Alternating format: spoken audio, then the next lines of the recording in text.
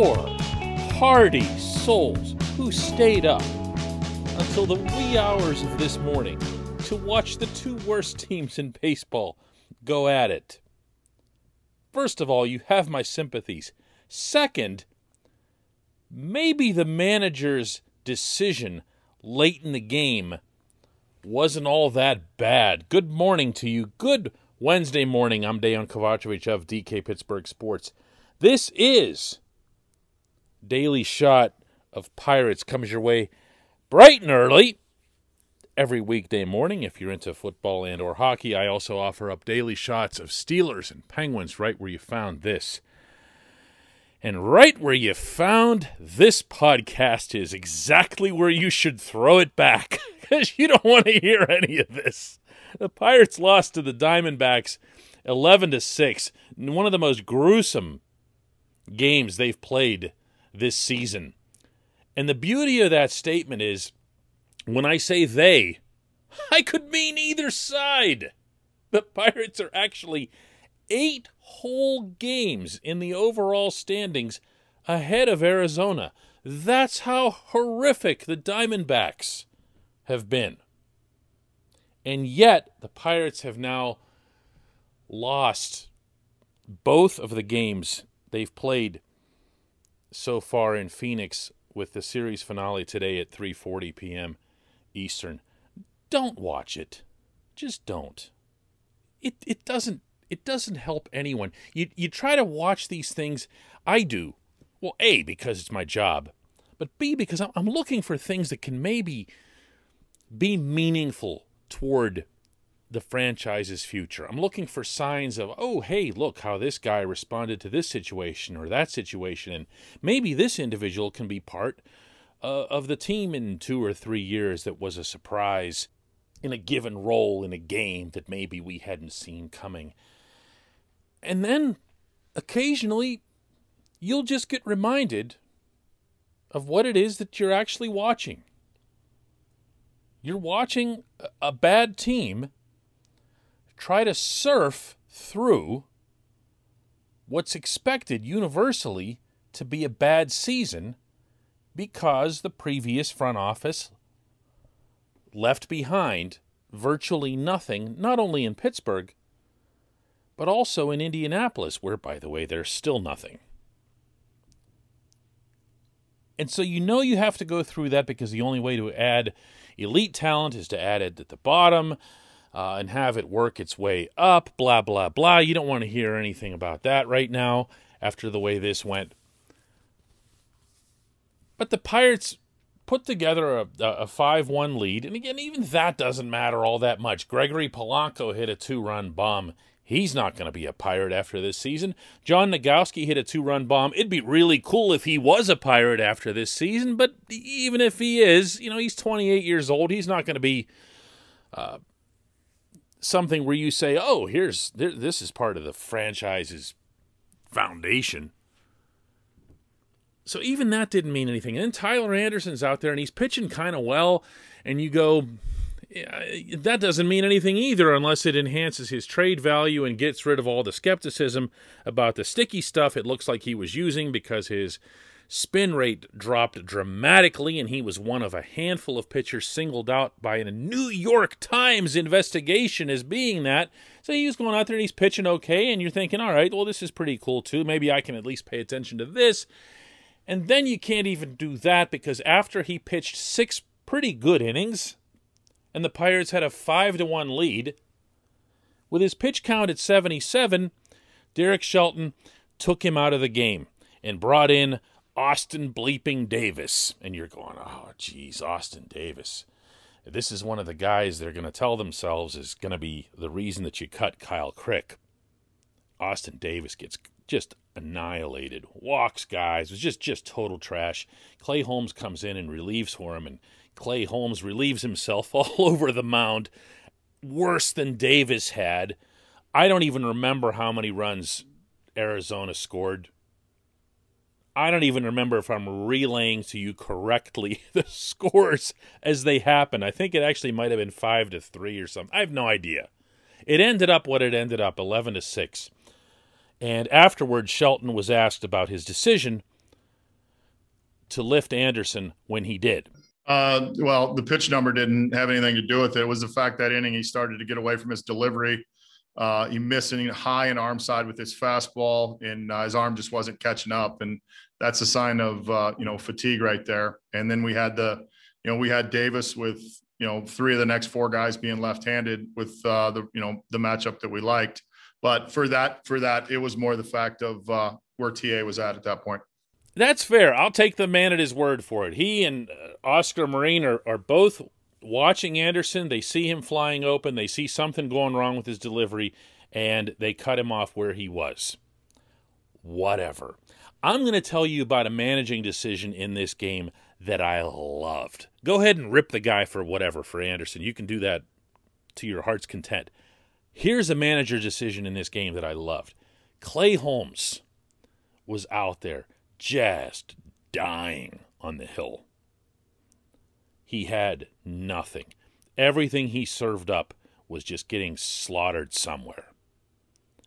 And I'm thinking to myself, you're on a long road trip.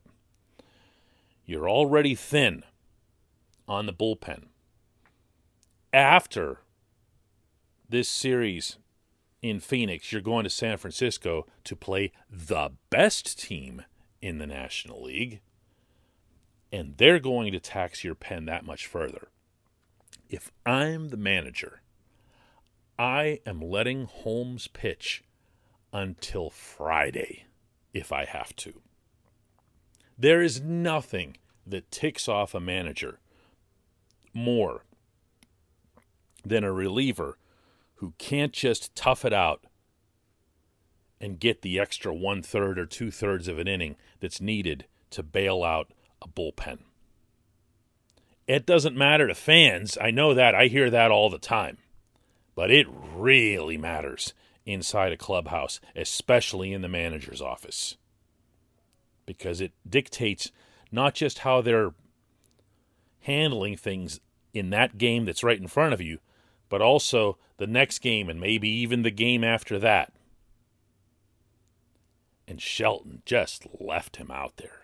I'm not going to suggest anything malicious here. I'm not going to suggest that he doesn't care if Holmes gets hurt or whatever else, or that they would have let him throw 90 pitches or something ridiculous. But he never budged from that dugout. He is like, you are so ending this inning.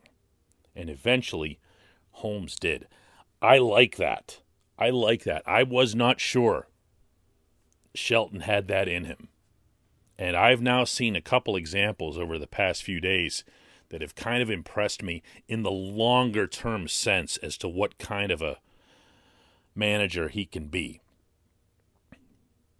But this is, I'm looking for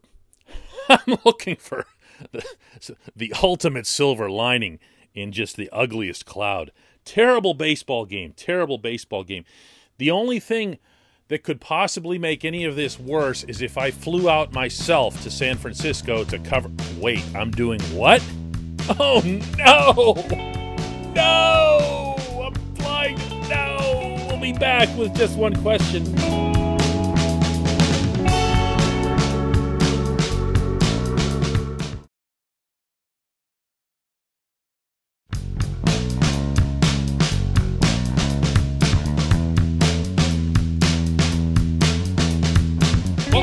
Time for Just One Question. That's always brought to you on this program by the North Shore Tavern, directly across Federal Street from PNC Park. Home to Steak on a Stone. Home to the planet's only fully dedicated Pittsburgh Baseball Club sports bar. Pirates memorabilia, wall to wall. Doesn't change either. Doesn't turn into a Steelers bar or a Penguins bar at any other time of year. This is just buccos, wall to wall. Visit North Shore Tavern, especially when the team's on the road. Watch the games with friends. Today's question comes from Scott Nelson, who asks, are the Pirates going to start another new trend in the draft? Top-tier talent under slot to gather more top-tier talent? Or was this a fluke since there wasn't a dominant number one? Try to give you some background on what Scott is asking here. Scott obviously knows his stuff. The Pirates kind of blew up the old draft model by grossly spending over slot in lower rounds. They broke what at the time was an unwritten rule.